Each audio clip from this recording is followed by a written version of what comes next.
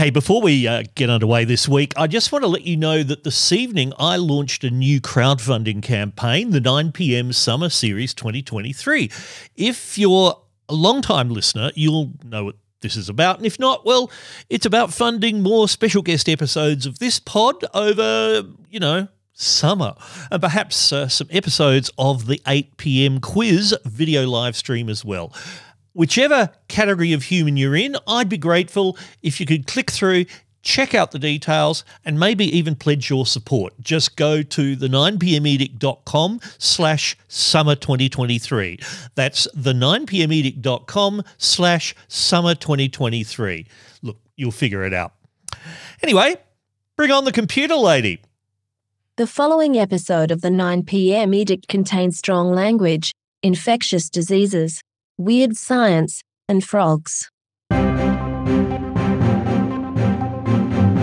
Sunday, the 5th of November, 2023, frogs. Yes, frogs, I tell you. We're talking about frogs today with science communicator Upulie Divisekera because it's Frog ID Week.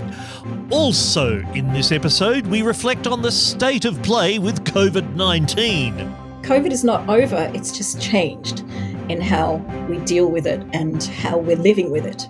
I'm forced to make a confession. Oh, are you telling me that you do not talk to the trees still? And we despair at the terrible design of the human body. Well, evolution's doing its best. Hello, I'm Stilgarian. This is the 9pm Frog and COVID. Sounds a bit like a pub sign, doesn't it? With Upulie Divisekera.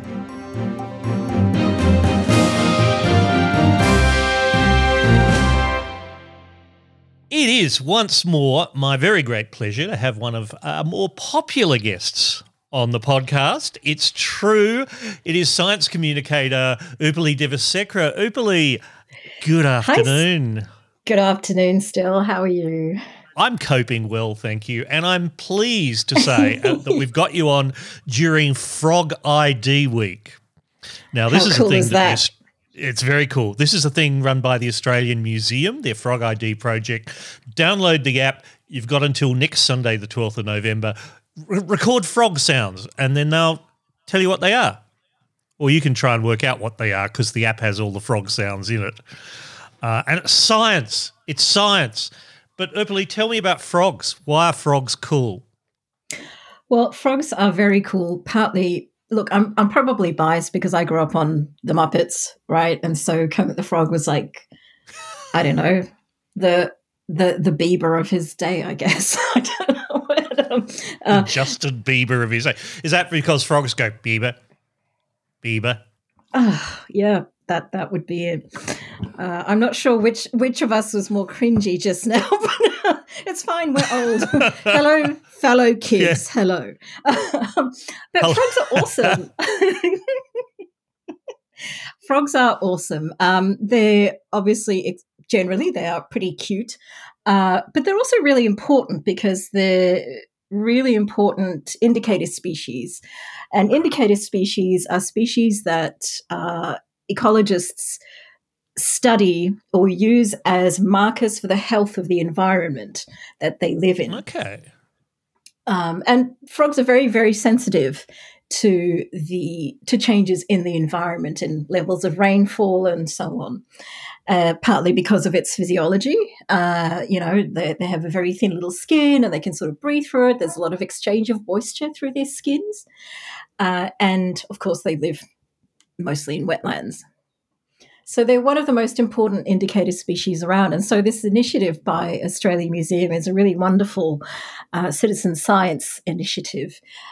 So you can download the app, as Still said, and if you've got any frogs in your area, you'd be surprised how many places they'll be hiding. And you can record the sounds and you can send them in. And it's actually really, really helped the Australian Museum scientists. Jodie Rowley is in charge of this project, and she's also been on Real Scientists a couple of times. It might seem like, well, how exactly does it help ecologists to understand the distribution of frogs? But it does, because it will be location-based information as well, so it will tell you about the distribution.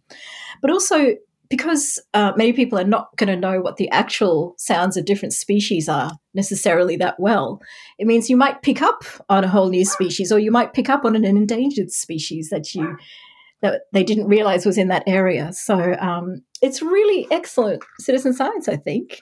Well, that's actually something I wanted to talk about, because a few weeks ago, the Australian Museum put out media releases about new frog species which have in fact been discovered in this.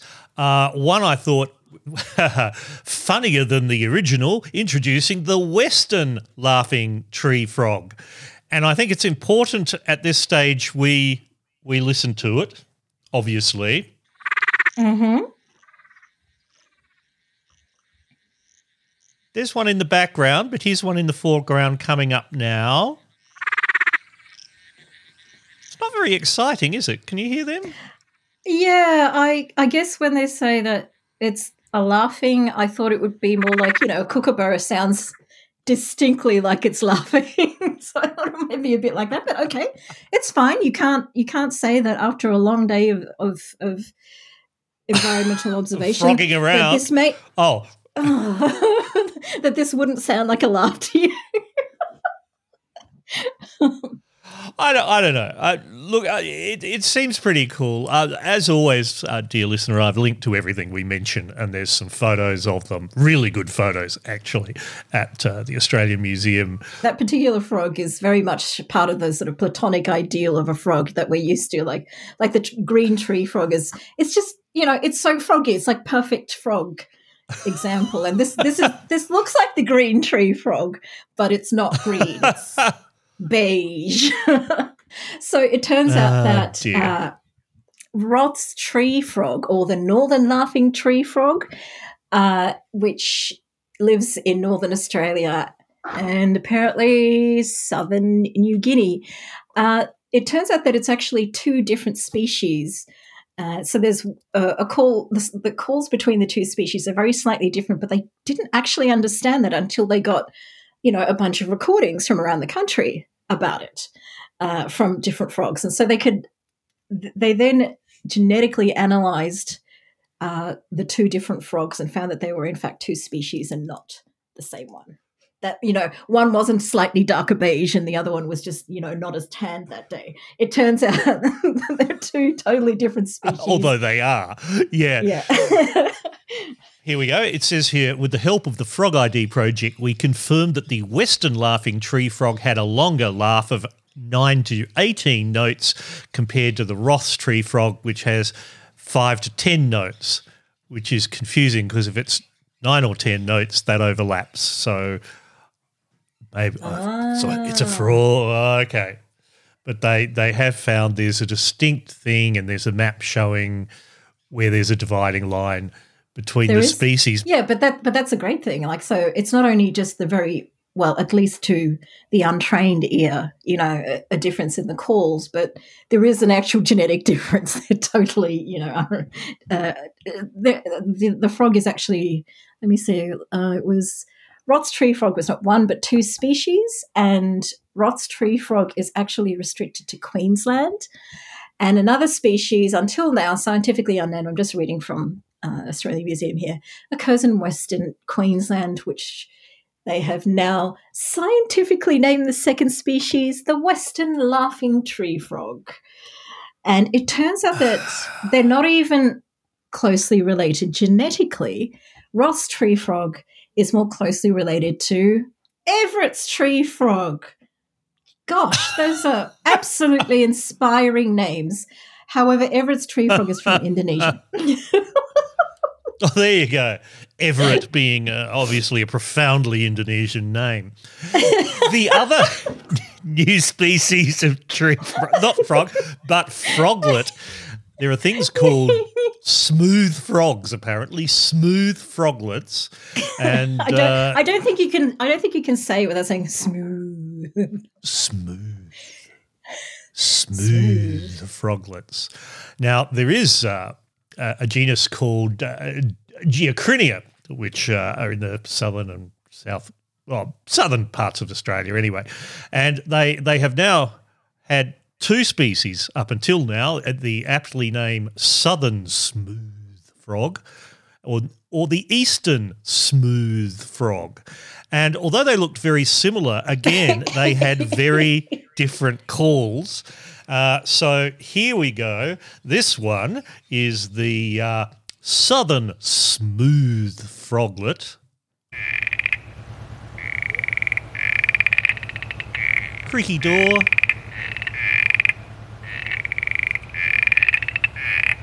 Oh. Okay, that's a very froggy frog. It's a very froggy frog.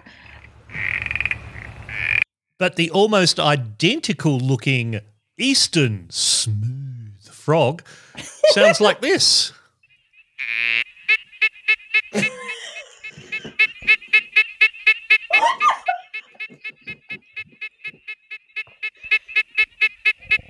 Oh, wow, that's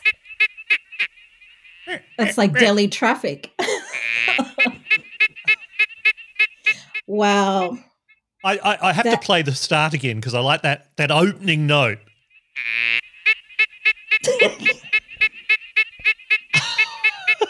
That is amazing. That is so distinctly different and also profoundly irritating, so much more profoundly irritating.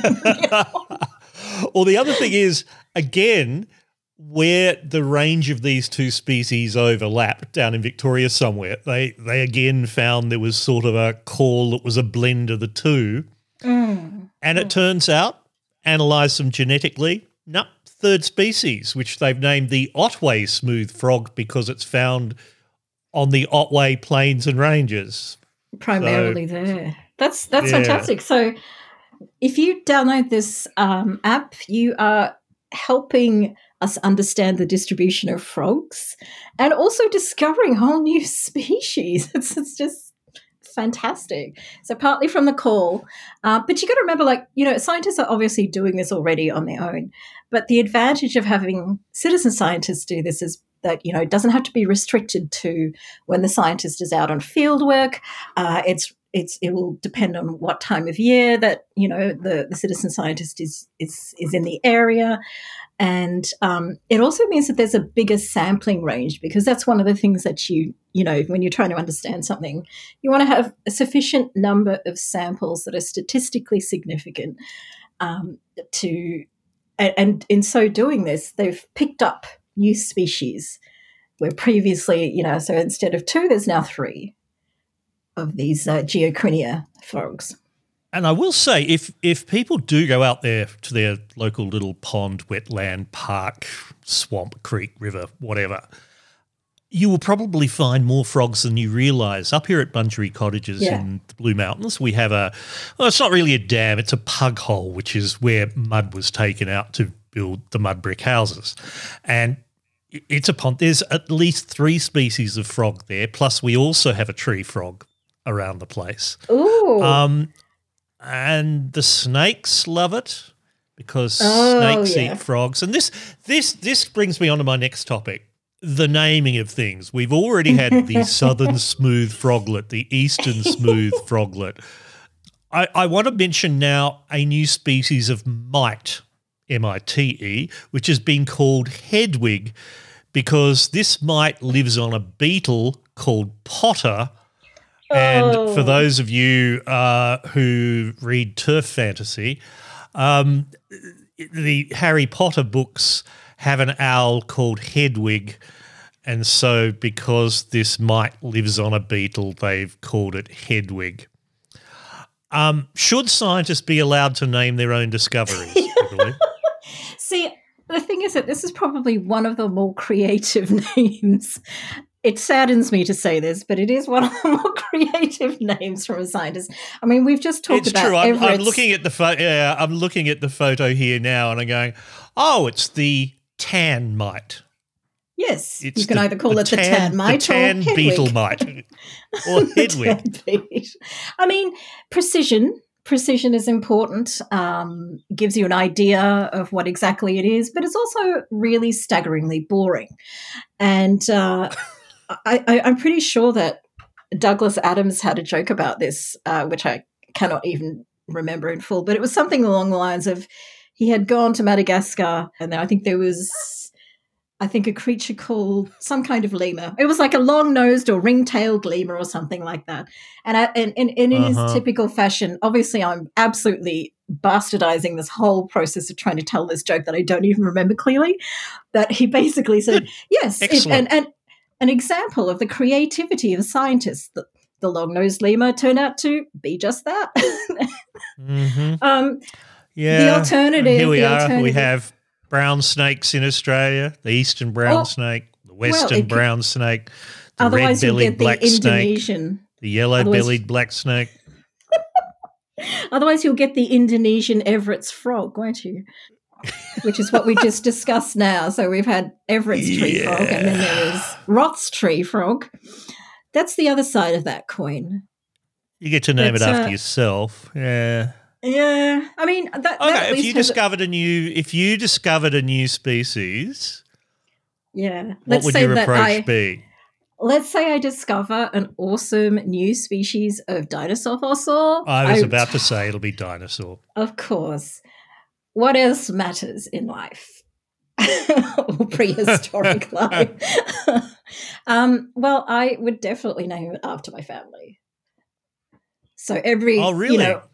I would, because, my parents have sort of supported this whole ridiculous life that I lead of, it's like, I think I posted this a while back because I started watching Miss Marvel and her mum says to her, Miss Marvel's mum says, "Oh, we brought you up to be a good person. Do you want to be a good person or someone with their head in the clouds?" And I was sort of like, yeah, I kind of both.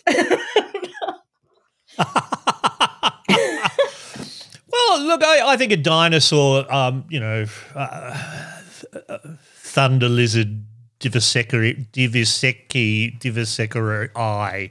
Yeah, it's difficult. It's difficult to turn Divisekera eye. Oh, yeah. I'm not quite sure how the last syllables have to go, but it's that's a lot, isn't it? Unfortunately, that is the surname. And in using the surname, it means I don't offend either parent.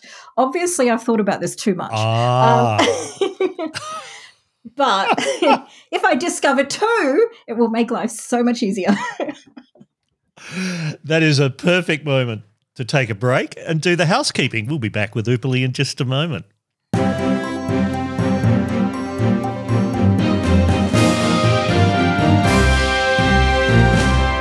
Right then, a correction. Yes, a correction. A couple of episodes ago, I mentioned some scientific research that claimed that playing Tetris, the game, immediately after traumatic events would help prevent post-traumatic stress disorder. And, that went out on a Twitter thread. It got lots of coverage. Turns out maybe not so much. I've linked to a piece titled "Tetris for Trauma Viral Twitter Thread, a Masterclass in Misleading Psych Research." And someone who actually knows what they're talking about says, a TV writer claims that research shows that Tetris is, quote, literally a trauma first aid kit. Her tweets sound scientific, but the research behind it is unconvincing. The article then goes through all of the studies cited, picks them to bits, and says, in short, there's no convincing evidence that playing Tetris actually helps people. The studies have methodological problems, tiny sample sizes, and have failed to replicate. Some found a reduction in, quote, intrusive memories, unquote, but no improvement in outcomes of PTSD or distress. In fact, kind of one of the main research projects didn't even have any people with PTSD in it. So sorry about that.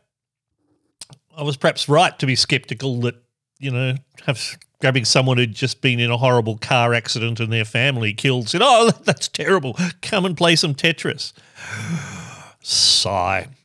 I thought I'd better get that out of the way given that we're talking about science in this podcast.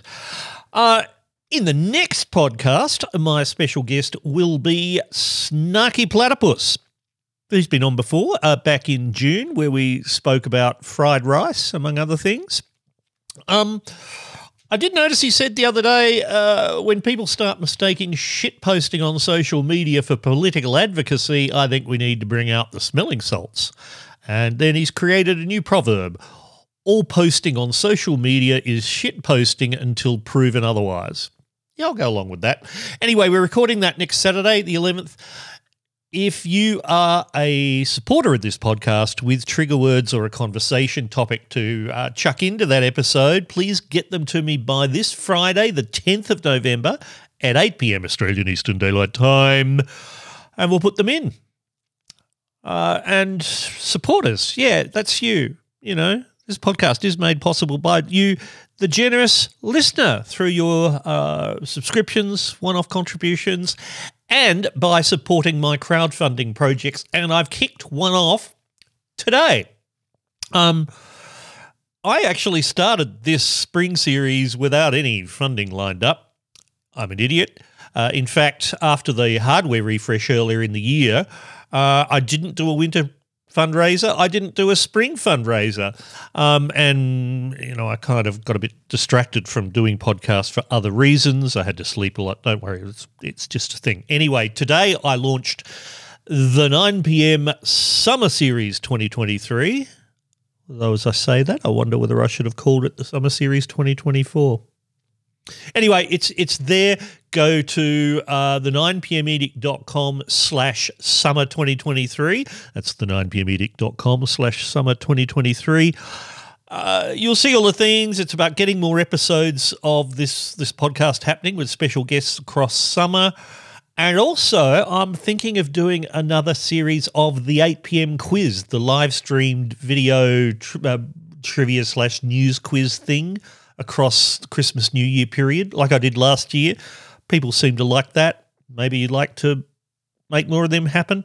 Please go and check that out now. That's the 9pmedict.com/summer 2023. Just go to my usual places. You'll see it linked.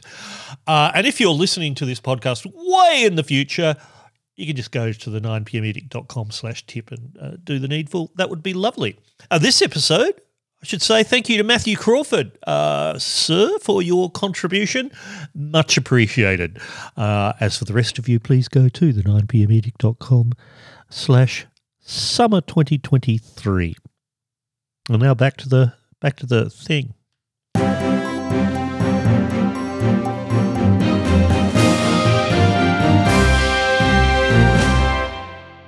Time for some trigger words, Upulie. Now, as regular listeners to the pod will know, this is the glass jar of transparency containing folded up pieces of paper.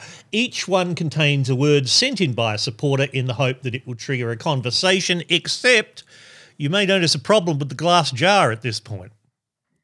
It's empty. It's empty. One possible explanation for this, and I mentioned this last time, is that I put the trigger words somewhere when I was travelling. But today I looked back, and I think the other explanation is that I've actually got through the backlog of them all relatively recently too, and I have none. So, dear listener, if you are a supporter and you do have rights to a trigger word, send them in so we can have some more. Because what we have to do now is sadly go to randomword.com. Oh. And the first thing that came up is xylem, X-Y-L-E-M, the woody portion of a plant. It's a good word. It's a great word, actually. It's a very woody word, if you know the old Monty Python joke. Oh, dear. Xylems are very, very cool. I know it doesn't sound like it because sometimes plants may come across as being a little dull, a little set in their ways, I've a little never static. had a decent conversation from a plant. Oh, are you telling me that you do not talk to the trees still? Next question, please. Thank Of God course for I that. talk to the trees. I talk to all sorts of random objects. Good, because they can hear you. Well, the thing is, if you think of our blood vessels and how important they are in the transfer of blood in our bodies, Well, it turns out that xylem and phloem are two types of vascular transport in plants or in vascular plants. So it's like our blood vessels.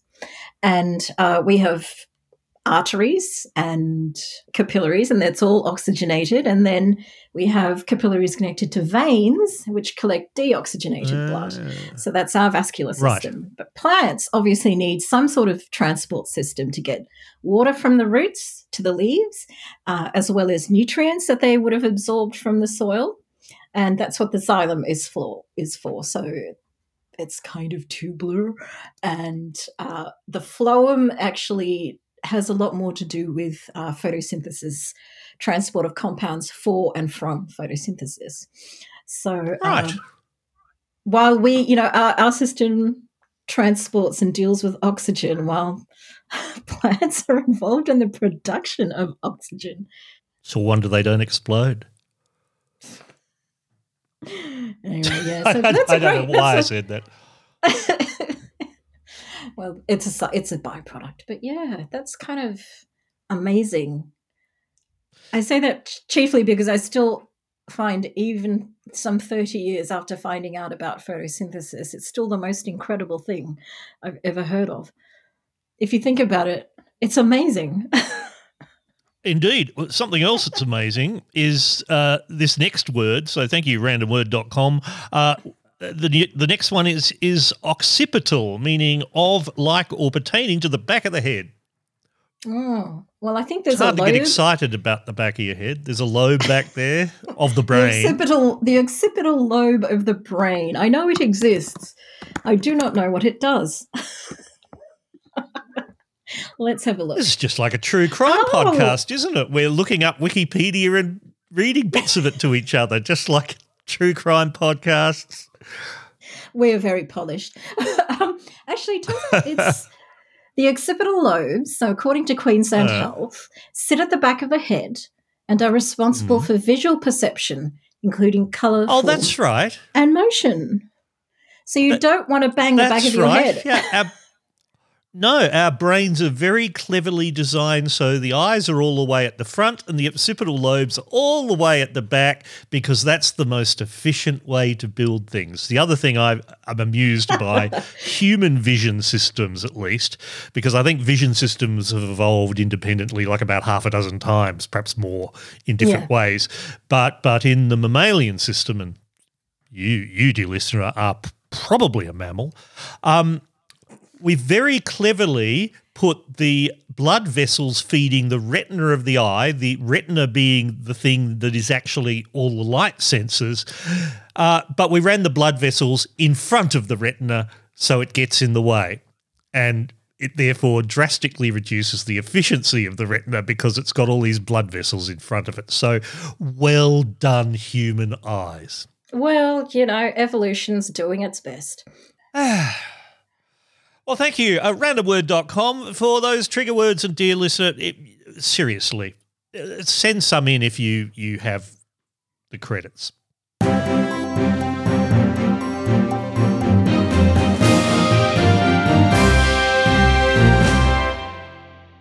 People heading into doctors' offices or hospitals across the Bay Area will be required to bring that mask again. KTVU's Bailey O'Carroll live this morning in Marin County with more details on who this will affect. Good morning, Bailey.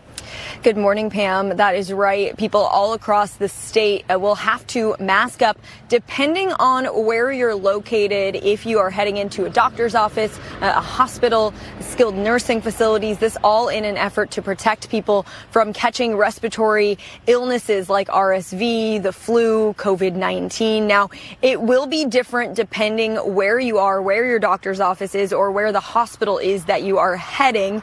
So if you are in Marin County and Santa Clara County. Yeah. Look, we don't need to hear the rest of that. We're not in California. That report is from KTVU Fox 2 in San Francisco just a few days ago. And yes, in the land of freedom, the America, it's time to put on the masks, brackets, in certain circumstances. And that's across California. Big problem there. We have also seen some alarming figures of – no, I retract alarming. We've seen some significant and interesting figures about COVID infections in Ballarat and other places in Victoria. Now, I don't want to go into the specifics of what's happening in the America, but I'm interested, Upulie, in how us mug punters can understand what's going on. Who should we trust? Because quite frankly, there are people out there who rebleat every single bit of scary news they can find about COVID, and it's kind of become their personality, and I don't think this helps. Yeah, the pandemic has certainly been revealing, shall we say, of so many things.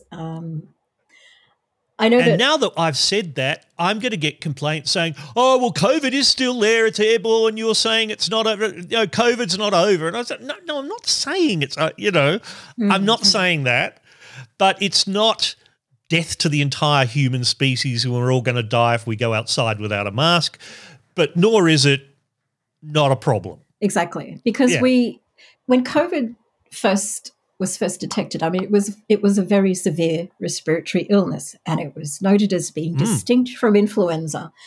And I know I said this before in the past on the show, but scientists, having experienced influenza outbreaks in the past and other kinds of epidemics, were prepared for the possibility, the Spanish flu of 1918 being the key example, because it wiped out, after a very long and difficult war, it wiped out thousands and thousands of people. It might even be in the millions. Oh, certainly. Our Wikipedia says 17 to up to 50 million, maybe even as high as 100 million deaths. Yeah. And you can imagine, like, what's setting the scene there is a level of vulnerability in people, which might have also predisposed them to become more ill than they would have otherwise. But we also didn't have vaccines back then. And the thing is, so scientists have been preparing for the possibility of some kind of respiratory disease pandemic, the possibility of it, which is why we have all been taking flu shots every year to try and cover all the bases, basically, because the influenza virus is very highly mutable. The surface code is very highly mutable, and the surface code is what you would usually develop antibodies against. Your immune system would pick. But because it changes so much, it means that every time there's a new version of the virus, your body won't be able to recognize it because the coat is slightly different in its shape. And so whenever there's a new strain that gets incorporated into the new vaccine, of course, what we didn't expect would be that this would be a SARS virus. And SARS was a small, significant panic in around the early 2000s, and then we forgot about it. So when it turned up, it was a shock, and to deal with something that is relatively poorly understood. We don't know that much about SARS viruses as we should, because that epidemic was controlled very quickly. And also it wasn't necessarily seen as something that would affect people everywhere. It's like, oh, that's the localized thing. It was just an Asian thing. Or the SARS type viruses found in the Middle East, again, don't worry too much about it. So there's Middle Eastern respiratory syndrome as well. Yeah, so that had been the case up until then. Yeah, it had just been in an area and then contained. Yeah. It didn't get into the global system. Yeah, well, SARS did, but it was shut down very quickly because that was what a lot of the panic was, because it was such a severe illness. So that's why that's SARS-CoV-1 and this is CoV-2. But it was shut down very quickly. They were able to rapidly control it. But this version, perhaps as in the early stages, not quite as, debilitating and up to a point, and so it could spread a bit more. And it also took time for it to be recognized as a distinct illness from influenza, right? So once there had been some whistleblowing about it, then countries start to take charge a little bit. So firstly, obviously the Chinese government had to take it seriously, and then other countries had to take it seriously.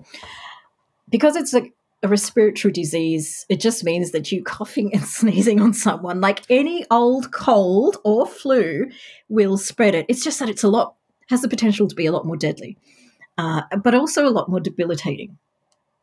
And so the measures that were introduced were standard kinds of quarantine that you would have introduced if it had been a smallpox outbreak or TB or plague, whatever it might be. And plague is still a thing. Now we have vaccines. It means that at least it lowers the risk of the severity of the disease, but it doesn't eliminate the transmission. Wearing masks can help reduce transmission. It won't eliminate it, but it can reduce it. I think what's interesting here is that because we tend to associate all those sort of seemingly, it feels draconian, but because we're not used to having to deal with infectious diseases in this way anymore, because they're just a thing of the third world is what we tend to think of them as. We're not used to thinking of them in this way. And so understanding that this is a normal process of isolation and quarantining to try and contain outbreaks of diseases. That's what we associate with it. And so people have to make that adjustment from severe quarantining early on when you don't know enough and when you're trying to prevent transmission and you don't have vaccines and you don't have adequate treatments, to now where we have a good range of treatments, but it can still be thoroughly debilitating and we have vaccines. So why should we still be wearing masks? I guess might be one question that people have. COVID is not over, it's just changed in how we deal with it and how we're living with it.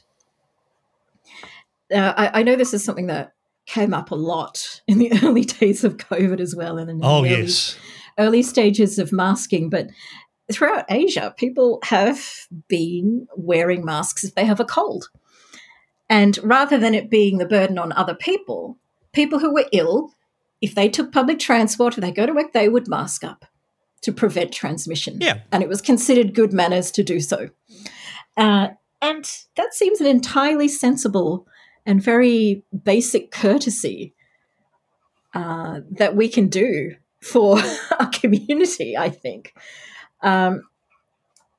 Mass masking is it's a blunt instrument when a society isn't taking these illnesses seriously, or I don't know. I hesitate to call it personal responsibility. Because that makes it a moral issue, doesn't it? It's a public health issue, not a moral issue. It's a public health issue, but you can see how it has become a moral issue because people wouldn't take it seriously as a public health issue. And there is also, quite a contingent of people, and particularly on the conservative side of politics, that thinks that public health is a bit of a joke and we shouldn't take it seriously. Because they're healthy and rich and white and, it has a less likelihood of affecting them personally. Well, yes, but also we don't have smallpox anymore. We don't have widespread tuberculosis, especially in Australia. We don't have, widespread cholera and so on, but that's a function of vaccination and public health, other public health initiatives, right? So because people were not taking perhaps COVID seriously enough or didn't want to, it took on this moral dimension, which means, as you say, some people will be retweeting and passing on whatever seems like the most frightening information because it's the only thing that might get through to people. And so instead of having people take the information and the situation go, okay, everything involves risk. So here is here are the things I'm going to do to alleviate or mitigate risk. It's more like it's either or. Either we're going to be entirely isolated and mask up, or it's a free-for-all. So it doesn't have to be one of two extremes. This is what frustrates me. It keeps getting portrayed in this way.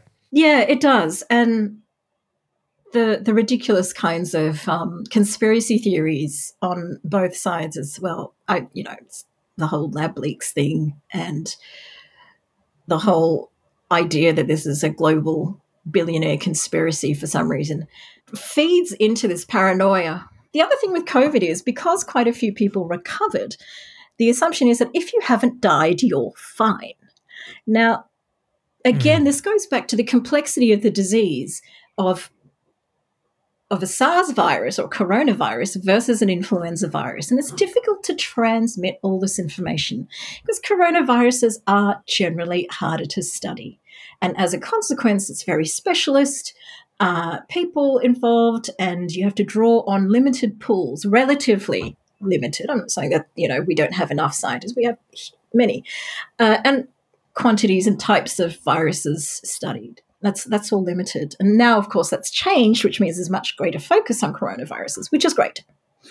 But the thing is trying to make people understand that it's not just a question of either you're alive or you're dead from COVID, which can also sometimes be seen perhaps as a moral victory in the same ridiculous way people say fought cancer, because there's only so much you can do against cancer, right? And there's no failure in cancer, right? There's no way that you can lose your battle because it isn't one, if that makes sense. Obviously you can fight it, but it's just not the same. But COVID does things to your immune system on very subtle levels that are difficult to explain to people, that can't be done in sound bites, that requires you to take this information in very good faith to really educate yourself about it, albeit not through YouTube molecular biology courses. So there's that. The fact that the effects of COVID are more subtle, they can be more long-term. Anecdotally, I would say I can definitely see differences in the way family members' health has progressed since they had COVID. Apart from myself, it's like definitely the older you are, the longer it takes to recover. But I've noticed like younger people tend to get sick more often than they ever did before, because it's compromising you in many, many ways, and it's more debilitating than we realize.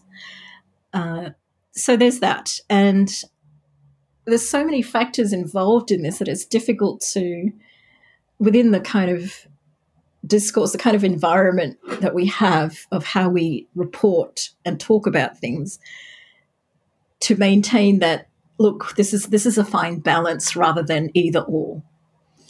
And it requires quite a bit of thoughtfulness in reporting that we're just not going to get. We're fucked. Which is sad because COVID is an issue. It is still an issue. It's actually still killing hundreds of people in Australia. That's terrible. A large proportion of them are very elderly, but that doesn't make it any less terrible. Unless this is, of course, the government's way of handling the aging crisis. Are you listening, Boris Johnson? Are you listening? The things he's said, I'll put it in the tag at the end. Now, we could talk about COVID forever because it is fascinating, but we are running out of time, and I wanted to just ask you, Upulie, what shape is the Earth?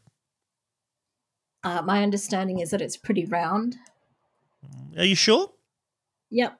Do you believe in the sun? That's the other question on the page there. Yeah, I believe in the sun. It's up there. Okay. It's burning through my curtains right now.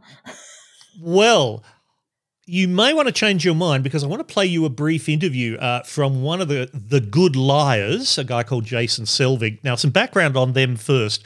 The Good Liars came together when they posed as investment bankers protesting the Occupy Wall Street movement. Together they formed the 1%ers counter-protest Occupy Wall Street, and it started as a comedy video. Like, here we are, the bankers out there defending their thing. And as they described it, we gave an outrageously blunt and honest voice to the silent 1%.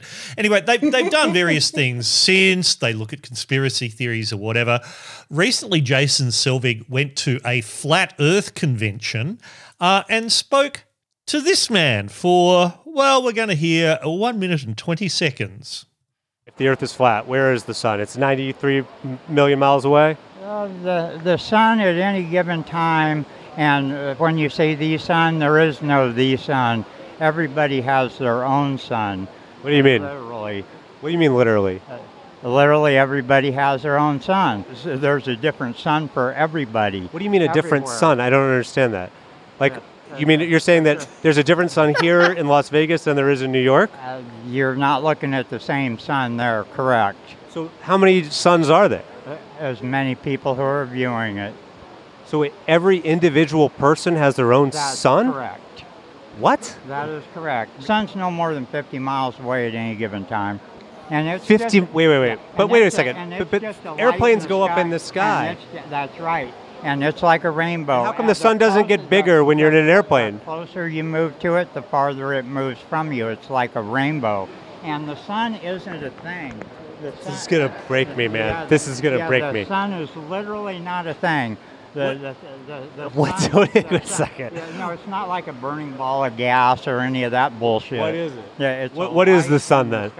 It's cold. The sun is cold. The sun is cold. The sun is cold, Upulie. Oh, God, is it too early to start drinking? Not That really. is definitely that is the most unique explanation. I mean, if he had said, look, it's actually the flower of Telperion and it's, emerges from the gates of night in the morning and rides across the sky in the day and then sets and then the In a moon. chariot. The other, We all know this. The other tree. Apollo's the other chariot. tree. I'm using the Tolkien mythology and you're Oh, all using right. Yeah. traditional Greek, the flower of Telperion, whatever. Greco-Roman. Whatever. Yeah. Yeah. I mean, it can be argued that on a philosophical level, he is correct. Everything in the universe is simply a question of perception. We all have our own particular realities, and the reality and the universe itself is perception, completely dependent on, and that's kind of the foundation of Hinduism and Buddhist philosophies. True. That it is all illusion. And if you think, going back to our discussion about the occipital lobe and its involvement in the processing of colour and images, there is a 4-second delay in that. I think, is it 4 seconds? Anyway, there's a certain amount. Milliseconds. It might be like 4 no, seconds. but there is a delay, and Yes. it means that what you're seeing technically is already in the past by however long that time is. So if you're viewing the sun, it is definitely your sun. It's what you're seeing as, a being in the universe, perceiving the universe in that sense. 50 miles and cold. 80 kilometres for those of you who understand real units. And also, apparently it moves away from you like a rainbow, which that bit definitely broke me.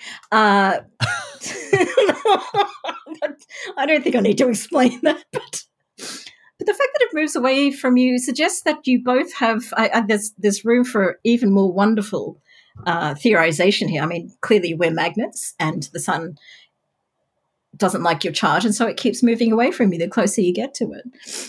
I wasn't expecting you to run with it quite so comprehensively. Well, I try to have an understanding of what's happening, and then it's turtles all the way down, people. And then I just think, you know what? There's half a bottle of whiskey in the drinks cabinet. Let's go drink that instead. But No, but about it, Upulie. You've got half a bottle of whiskey there. I've got half a bottle of bourbon here, which is also a kind of whiskey.